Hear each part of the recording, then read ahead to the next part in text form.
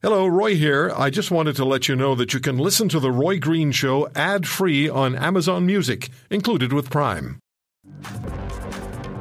Pope Francis has arrived in Edmonton, and joining us on The Roy Green Show from 6:30 CHED, our great global news radio station, news anchor Eileen Bell, who was there. Eileen, thanks for joining us. What was it like when the Pope arrived? My pleasure. I hope you're going to be able to hear me okay. I'm on the media bus right now, part of a motorcade led by a police car and followed by a police car on the way back from the airport right now, where the Pope touched down a little after, I'd say about 11:15 Alberta time today.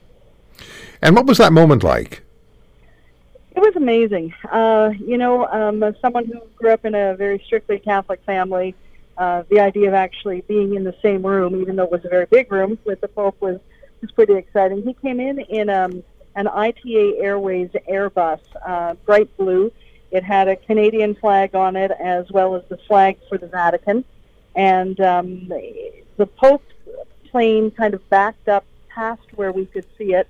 And then he was lowered to the ground in his wheelchair with a special turbo lift.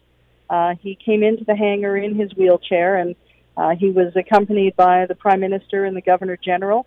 They all took seats. He was helped from his wheelchair into the more ornate chair that was present. And then various delegations came by to say hello to him. And it was touching to see the time that he spent with each of them. First, people were greeting the Governor General. The first Indigenous delegation that came through, I think, was pretty excited to see Mary Simon as well. So they spent a few minutes with her. And then they went on to the Pope's chair that was about 2 meters away and had a longer visit than you would have expected with a long line of people behind them. And he was obviously very engaged in that conversation. It was quite a lovely, touching moment. Then after that, they went on, and there was like a brief handshake with the Prime Minister, and the next group came out, and it just progressed through that. There were all three levels of government represented. There were mainly Indigenous leaders. There was an Indigenous drum circle that did a greeting before the delegations began, actually. It was very dramatic.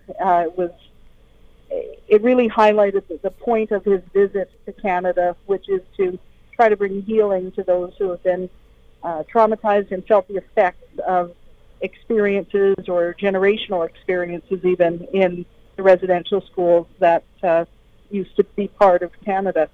Yeah, so from what you're describing, Eileen, it's really clear, is it not, that the Pope visit, the papal visit, or the penitential pilgrimage, as the Pope is calling it, was really important, really significantly important in as far as advancing reconciliation is concerned, and as far as talking about and beginning meaningful dialogue with the Church over the residential schools. Absolutely. The Pope is not well, right? The man's 85 years old. He's in a wheelchair. He's very fragile. He recently canceled a trip to Africa, but he insisted on making this visit so he could do this, as you mentioned, pilgrimage of penance that he wanted to do on behalf of the Catholic Church, and his affection for the people that were harmed was very, very clear. Okay. And one more question for you. What's the Pope's agenda in the next day? Well, today he's resting. He just had a 10.5-hour plane ride. Tomorrow morning, I'll be with him in Maskwacis, which is a town about an hour and a half south of Edmonton. And he will go from Maskwacis, where he'll meet at a residential school with survivors, and that'll be quite a large public gathering. Later in the day, he'll go to Sacred Heart Church of the First Peoples here in Edmonton and have a more private ceremony. The next morning, he'll celebrate a large mass in front of 63,000 celebrants at Commonwealth Stadium. And then that afternoon, he'll head up to Lac St. Anne, which is a place that every July, people from around North America who want to take part in the healing waters there. The lake has been known for over a century for its healing waters. He'll go there. He'll have words with the crowd there, and then it's believed he'll be blessing the lake before he heads out.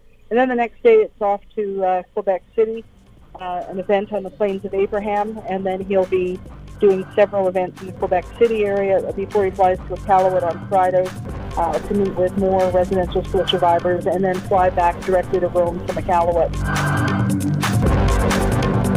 If you want to hear more, subscribe to The Roy Green Show on Apple Podcasts, Google Podcasts, Spotify, Stitcher, or wherever you find your favorites.